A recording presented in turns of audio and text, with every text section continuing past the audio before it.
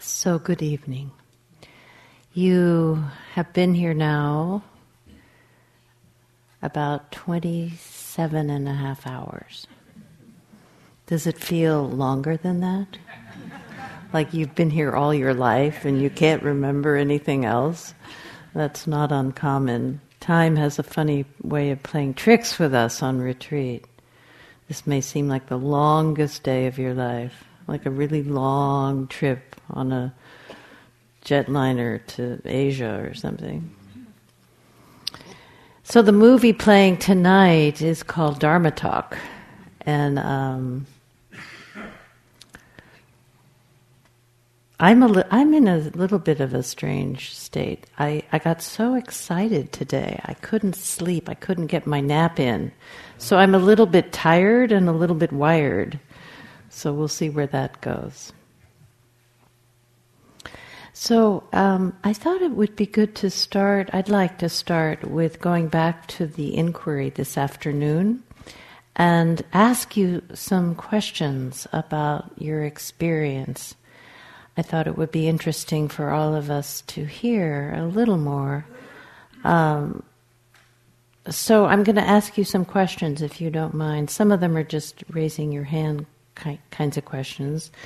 So the first is that the question is, in doing that exercise of looking at attitudes towards aging, how many of you feel you have internalized some of the culture's negative views of being older? Wow, look at that. Isn't that interesting? Yeah. That's a very big impact. Second question, how many of you have recognized or recognized in the exercise some degree of fear about aging? Wow. So this is good, because one of the ways that fear survives is by us not acknowledging it, not recognizing it, or kind of, it's like the boogeyman in the closet.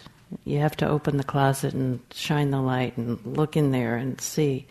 So let's just name some of the fears that go on around aging. Is it fear of the unknown? Fear of being alone, of being destitute, of being unloved? What are some of the fears? Can you just name them in a word or two out loud? Dead. Huh? Dead. Dead. Well, that's... Yeah, okay, fear of death.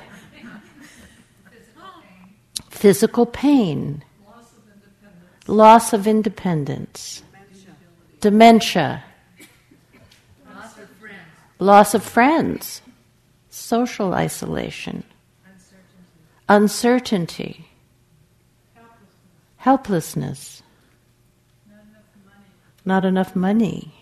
Especially if we're going to live so long. Getting what? Small and ugly. That's possible. What else?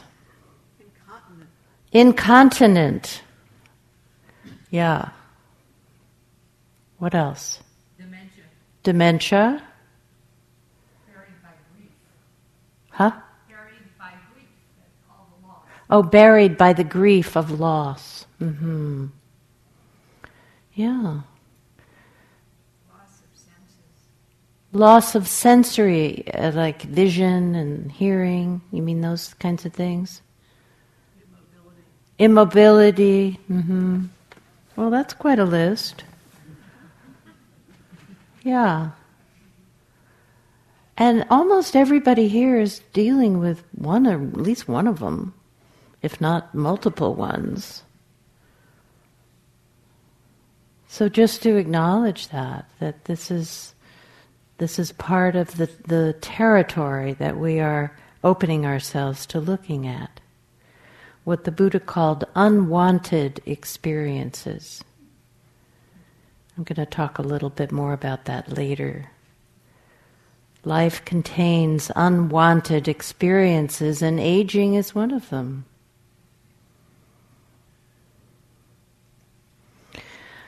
Okay, another question. How many of you were unexpectedly surprised by some of the I don't think I'm saying this right. How many were pleasantly surprised by some of what you are experiencing as you age? Something more in the pleasant realm. Yes? Yes. Huh? I'm just saying yes. Oh, yes, that you were. So great. And let's name some of those things. What could some of those be? Freedom from work. Freedom from work. Greater happiness. Greater happiness. Who knew? Wisdom. Having grandchildren. Backpacking. Huh? Backpacking. Backpacking. It's not as bad as I imagined. It's not as bad as you imagined. Turning off the alarm clock. Turning off the alarm clock. Ooh. Lacking the need to compete. I'm still standing. I'm still standing. Yes, good on you. Say this, what did you say? Lacking the need to compete. Lacking the need to compete. Yes. Time and opportunity to do service. Time and opportunity to do service. Lovely. Non-attachment. Time alone. And we can all recognize, perhaps have experienced at least one or two of these. So it's a mixed bag, huh? How many of you have felt in this aging process supported by your Dharma practice? Yes. And that probably is in part what brought you on this retreat. You recognize that Dharma practice gives us something. And so we're going to look a little tonight at what that is. What does Dharma practice give us? How does it help us? I know it certainly helped me. I can't imagine doing old age without Dharma. Really, really, really. Okay, so I'm going to tell you a story about some of the people that the Buddha worked with when he was teaching.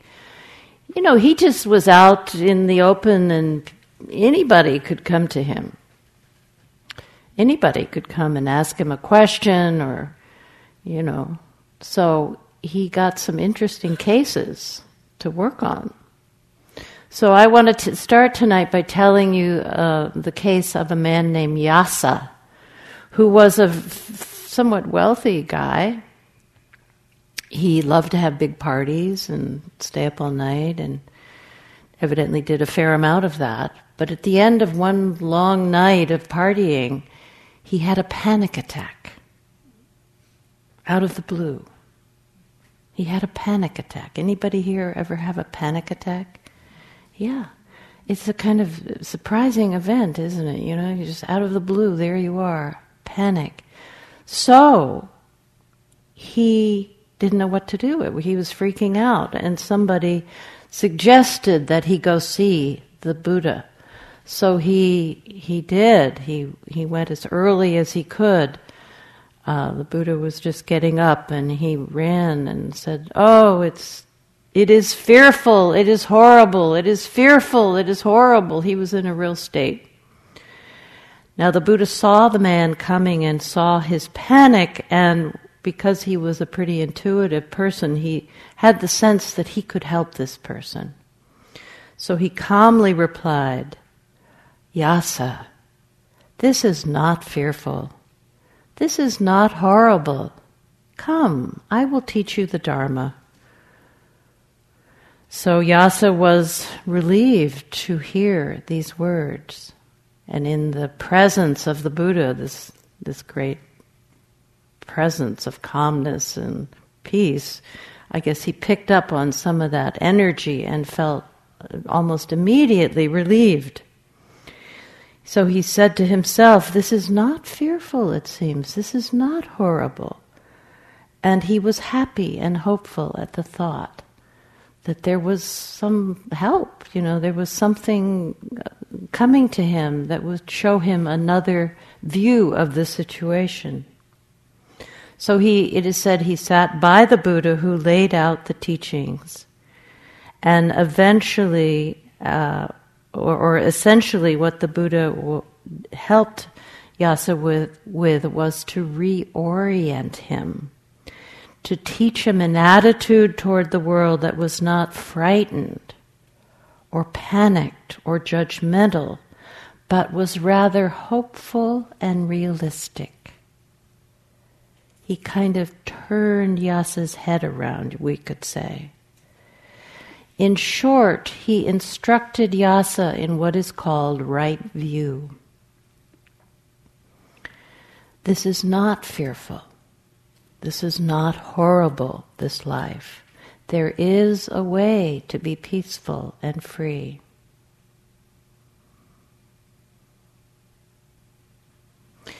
The Buddha also, taught this teaching called the Four Noble Truths, where he said life is suffering. There is suffering in life. We must look at that. We must encounter that. We must come to terms with the fact of suffering, of discontent, of disease, of not being at peace within oneself. This is the teaching of the Four Noble Truths. But the Four Noble Truths, we sometimes forget or don't hear the weight of it being given to the possibility of liberation. We hear the stuff about suffering. Oh yeah, we know that one really well, but we sort of forget that it's also about liberation, about life that is not fearful, that is not horrible, but holds within it this great potential for freedom, for happiness, for peace. There is a cause of suffering, which when we understand goes a long way to helping us find this liberating quality.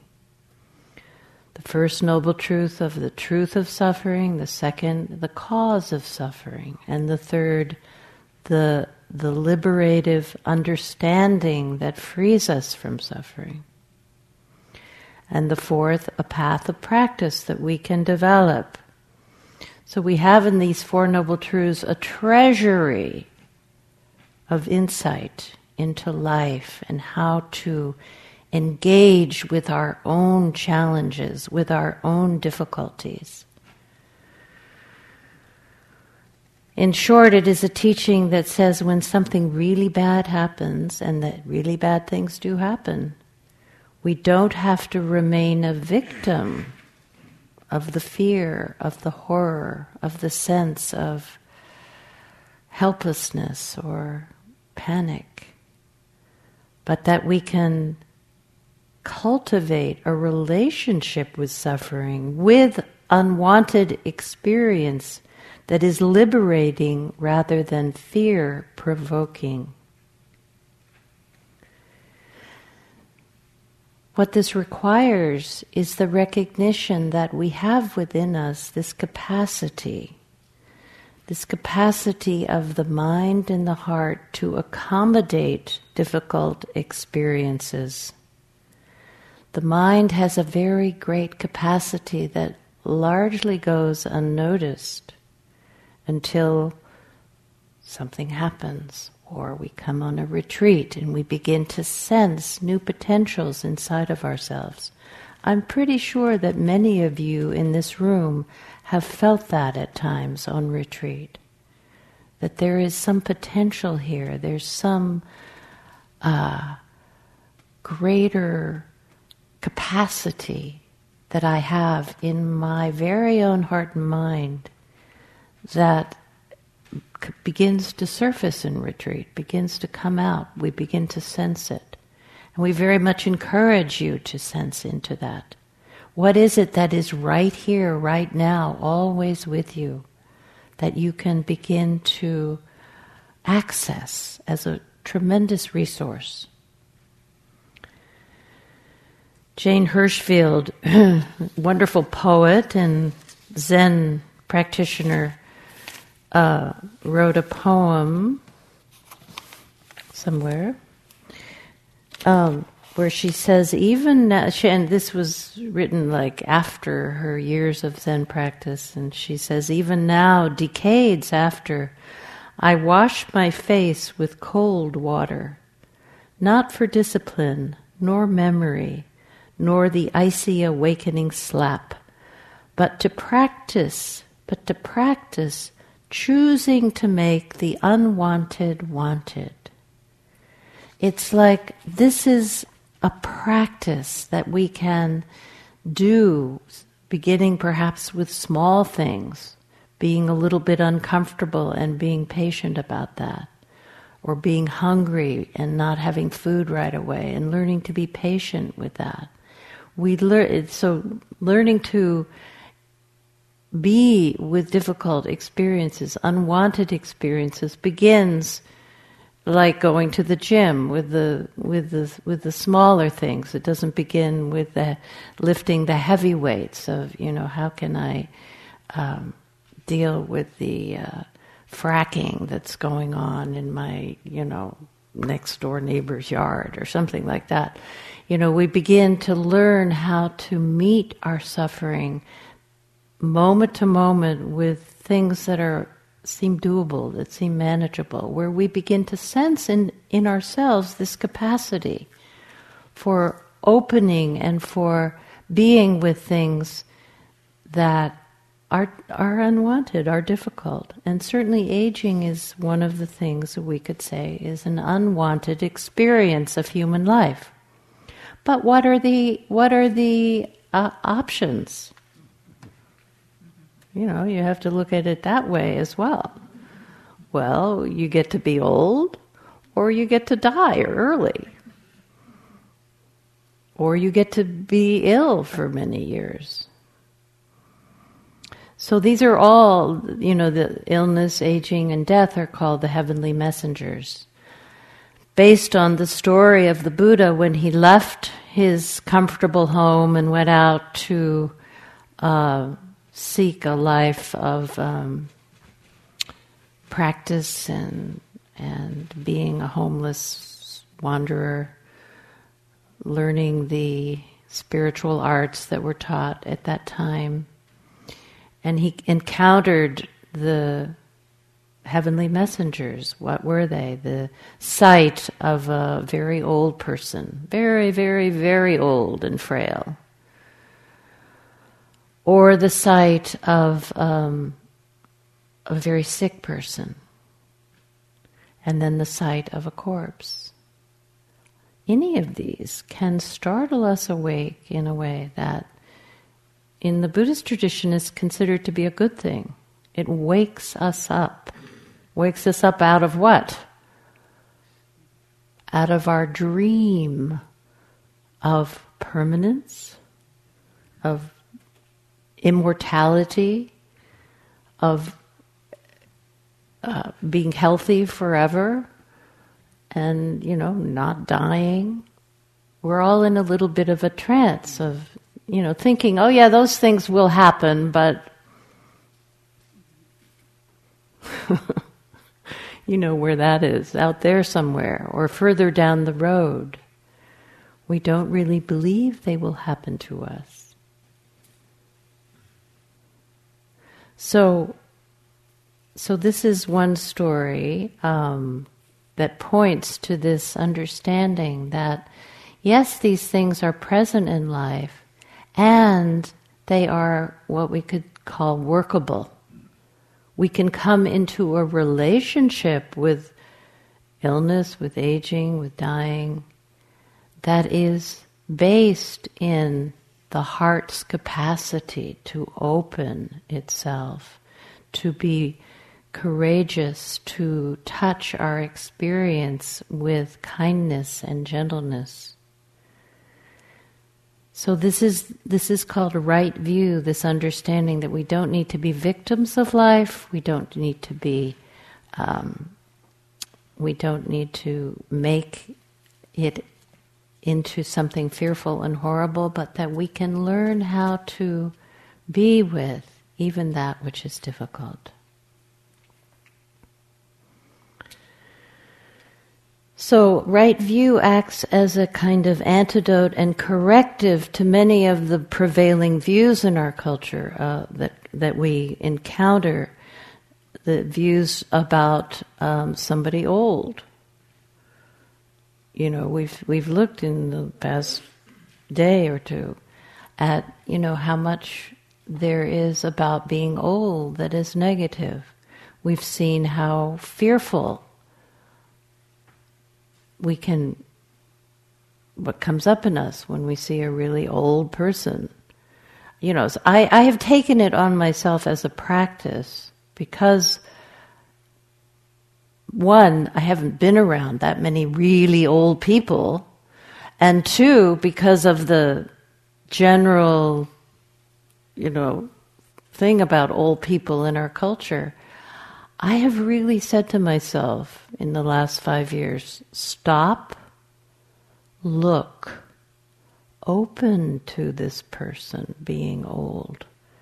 Let it in. Don't shut it out. So I can tell you some moments of doing that, and it was like meeting a heavenly messenger. One was an old man right down here in Fairfax who was out one morning with his walker. I don't know who he was or where he was going, where he came from, why he was out there all by himself is a good question, because he was moving up the sidewalk so slowly. So slowly. But he was steady and determined, and he just kept going, moment to moment. And I thought, wow, that's admirable. What courage does that take? Another moment was at the airport with the going through the security checkpoint. There was quite an old woman. I think they are changing their policies on old people, but at this time they didn't have any special treatment for old people. And this woman, they kept saying things to her. She was a little ahead of me. She must have been 98 or something. And she didn't understand what was expected of her. So it was so really touching. She was taking everything out of her handbag and putting it on the belt. I think she thought that's what they wanted her to do. And so my heart opened. I went up to her and I said, look, let's do this together, and helped her sort it out. But it was just one of those moments of, oh my goodness, here's somebody who this task is not something that she can handle, really. And nobody was really helping her either. So we all have these moments. Maybe for you it's around seeing a corpse for the first time. That can be a very striking experience, seeing somebody who's dead. This is another one of those messengers that's like, wow, this is what goes, this is it, this is reality. Let's not fool ourselves. So right view is this capacity we have to see what is true. And the Buddha over and over pointed to right view as something that is like the first and last most important thing in our practice.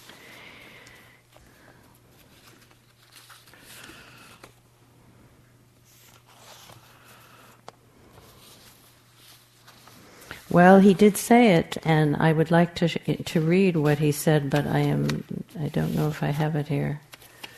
Maybe I didn't bring it. Oh, too bad. So it's the understanding that in order to practice Dharma,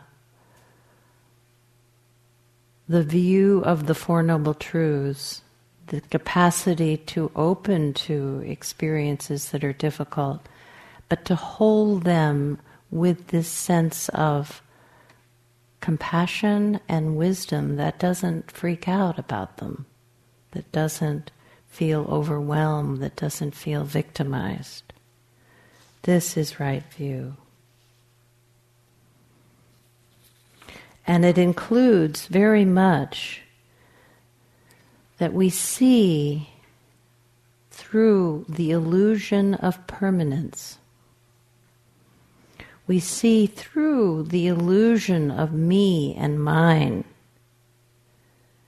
We see through the illusion of taking things that appear to be happy that are actually a cause of suffering.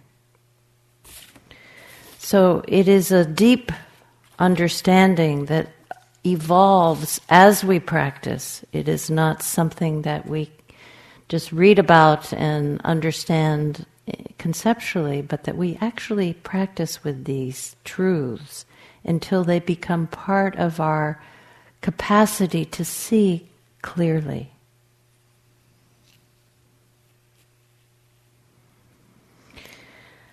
So many times people are shocked when somebody dies.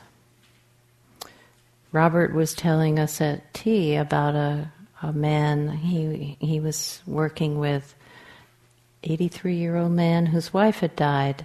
The man was completely amazed that his wife had died.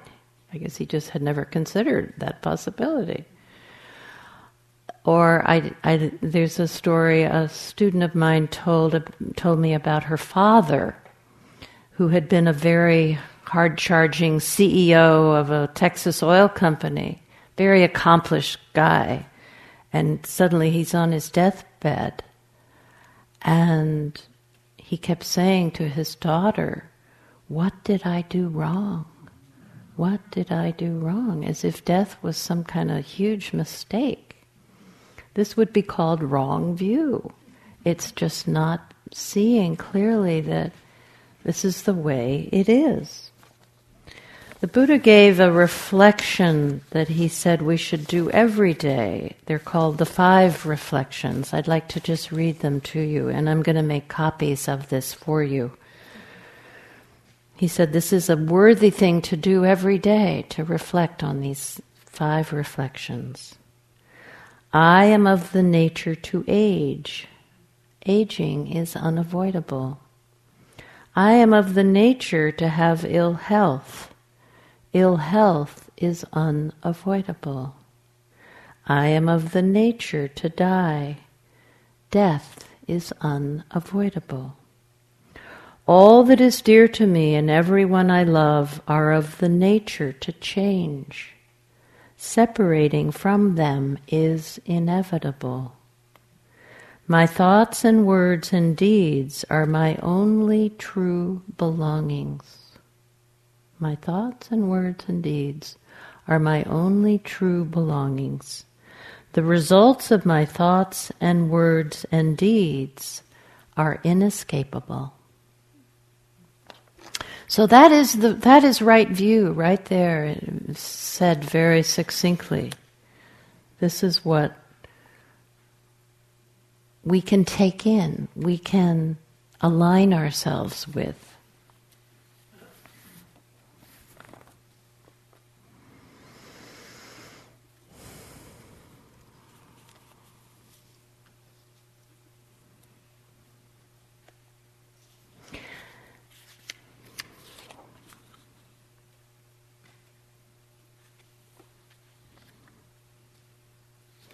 I've always found it interesting that the first teaching the Buddha gave after his awakening was not on the amazing, bliss of his awakening and his experience of all these different realms of consciousness and his seeing into past lives and all this stuff that went on for him during that experience.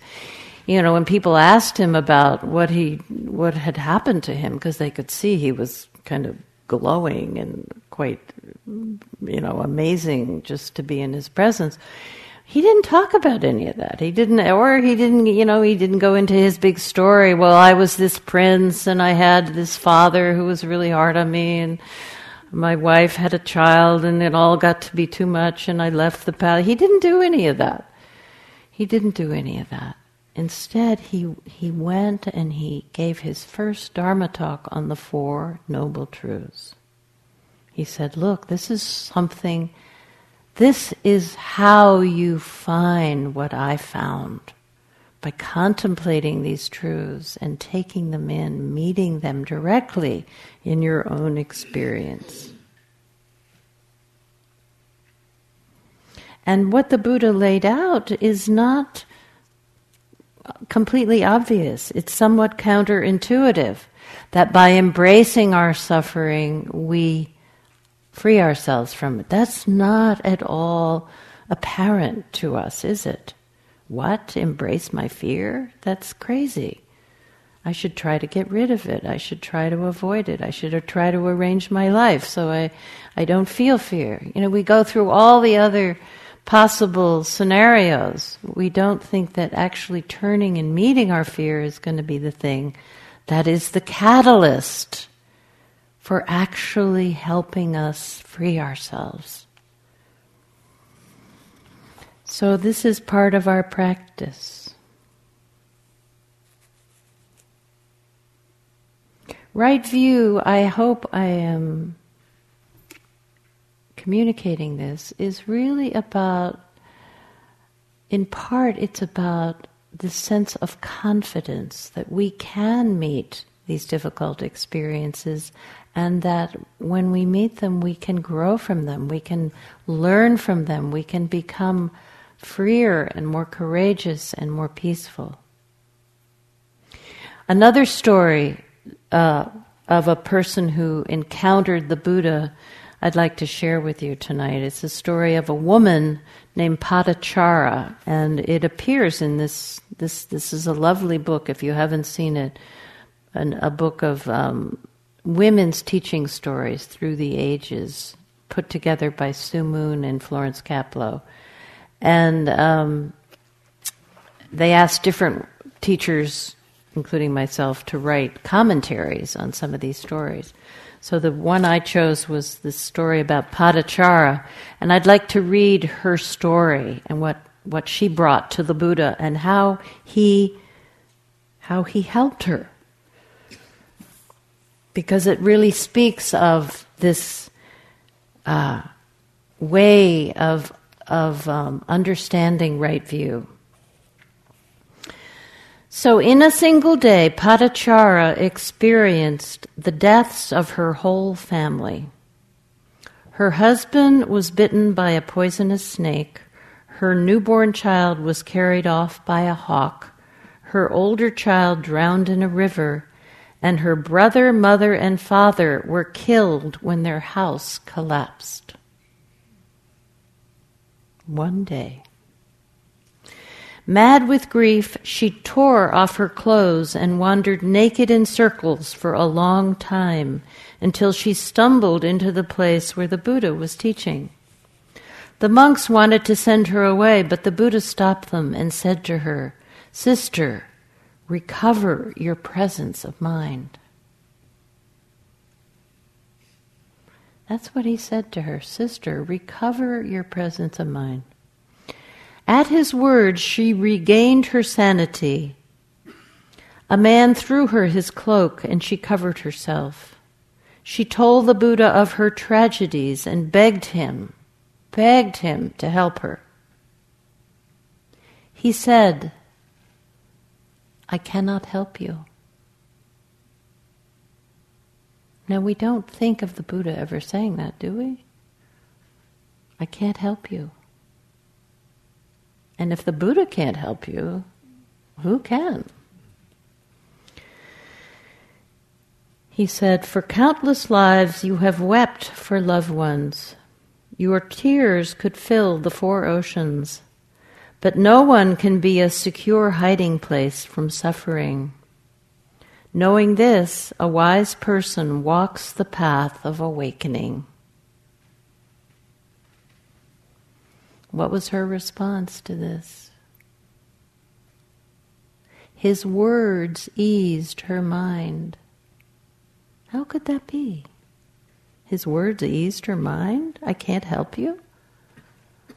But for some reason, perhaps it opened something in her to see another possibility. Because, then the story goes, she ordained and practiced diligently. And one day she saw into the nature of impermanence, and a vision of the Buddha appeared before her. He said, "Padachara, all human beings die. It is better to see the truth of impermanence even for just a moment than to live for 100 years and not know it." Padachara awakened and became the greatest of the women teachers in the Buddha's Sangha. So that story encapsulates a lot of what this teaching of right view is about. That even when the worst happens, there's some sort of possibility. Even though we cannot contact it, we cannot see it, we cannot even imagine it.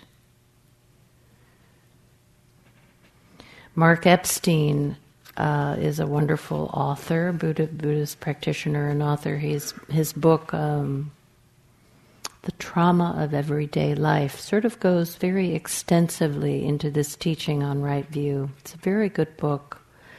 And in that book he describes a patient that he's also a psychiatrist. He works with people, and he described a patient he was working with who was feeling very desperate.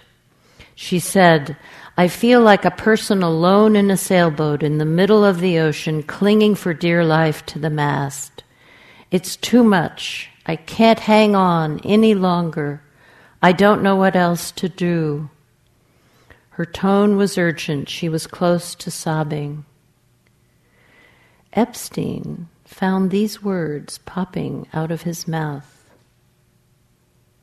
"But you're the ocean as well. But you are the ocean as well." Evidently, this was just the reminder she needed. It had a tremendous impact. She had forgotten her essential embeddedness in this larger reality, in this boundless presence, you could say. Or, as Leonard Cohen put it, if you don't become the ocean, you'll be seasick every day. When we imagine that we're this separate little struggling entity, doing battle with the whole ocean, we're going to be seasick. But when we can remember the larger presence in which we are embedded and of which we are a part, we are no longer seasick. We can hold all these experiences in a much different way.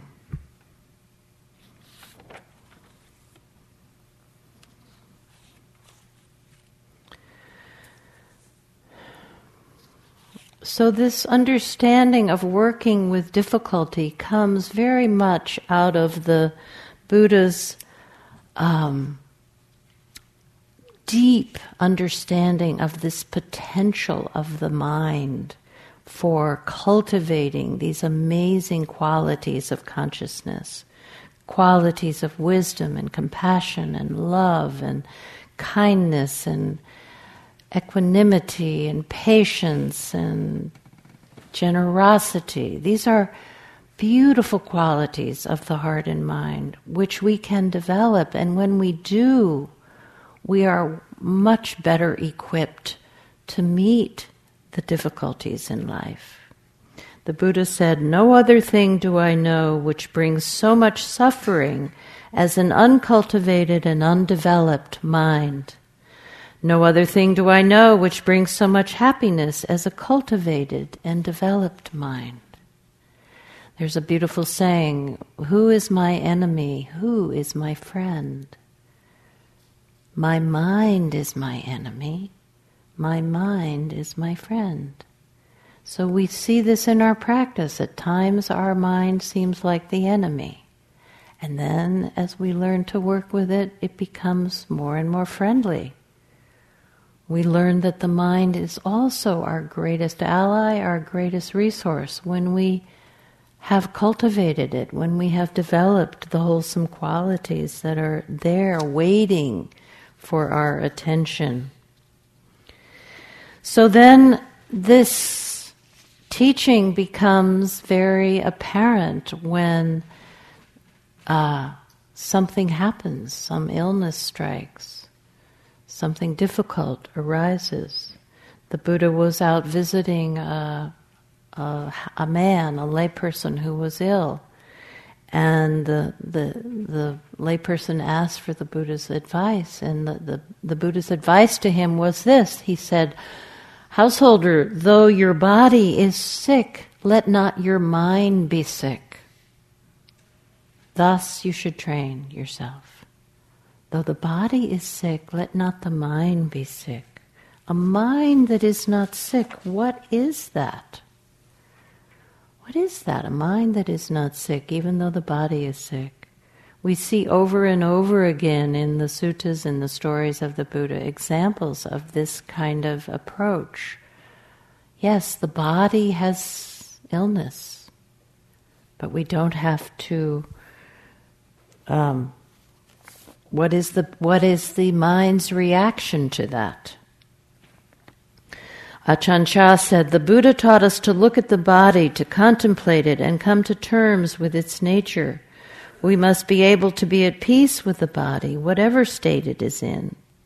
The Buddha taught that we should ensure that it's only the body that is locked up in jail, and not let the mind be imprisoned along with it.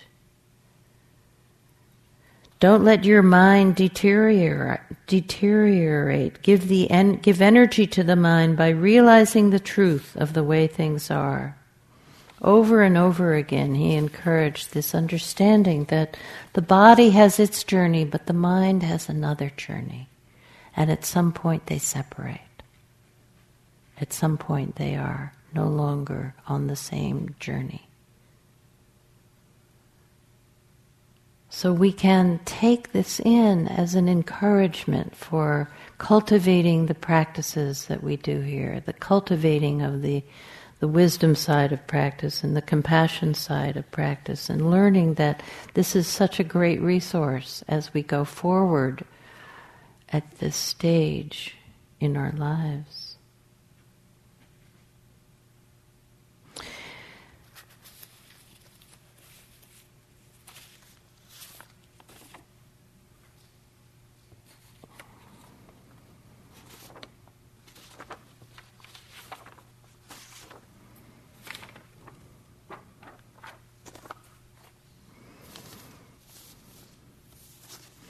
Oh, I was going to read a poem, but I'm missing some things tonight. I don't know.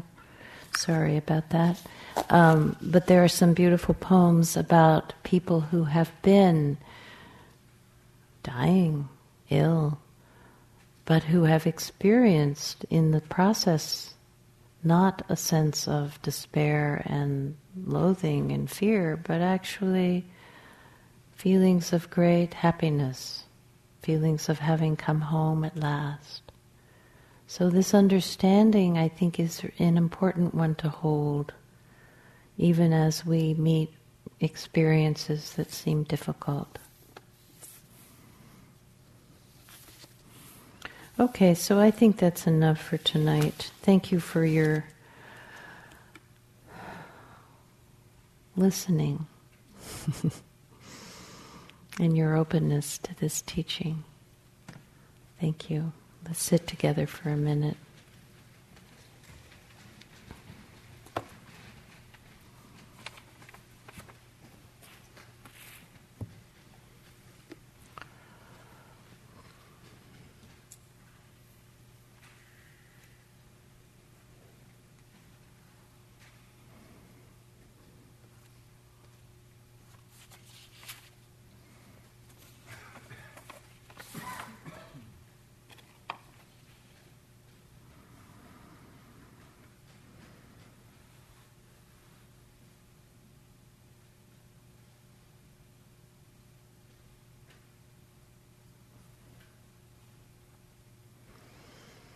The Buddha said, neither mother, nor father, nor any other relative can do one greater good than one's own well-directed mind.